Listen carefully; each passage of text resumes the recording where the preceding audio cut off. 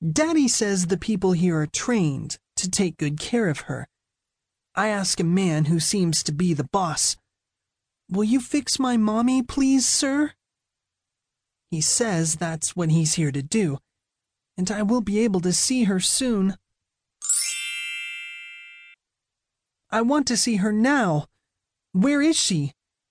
Daddy says I need to try to be as patient as I can be. I think I'm going to cry. I don't want my mommy to die.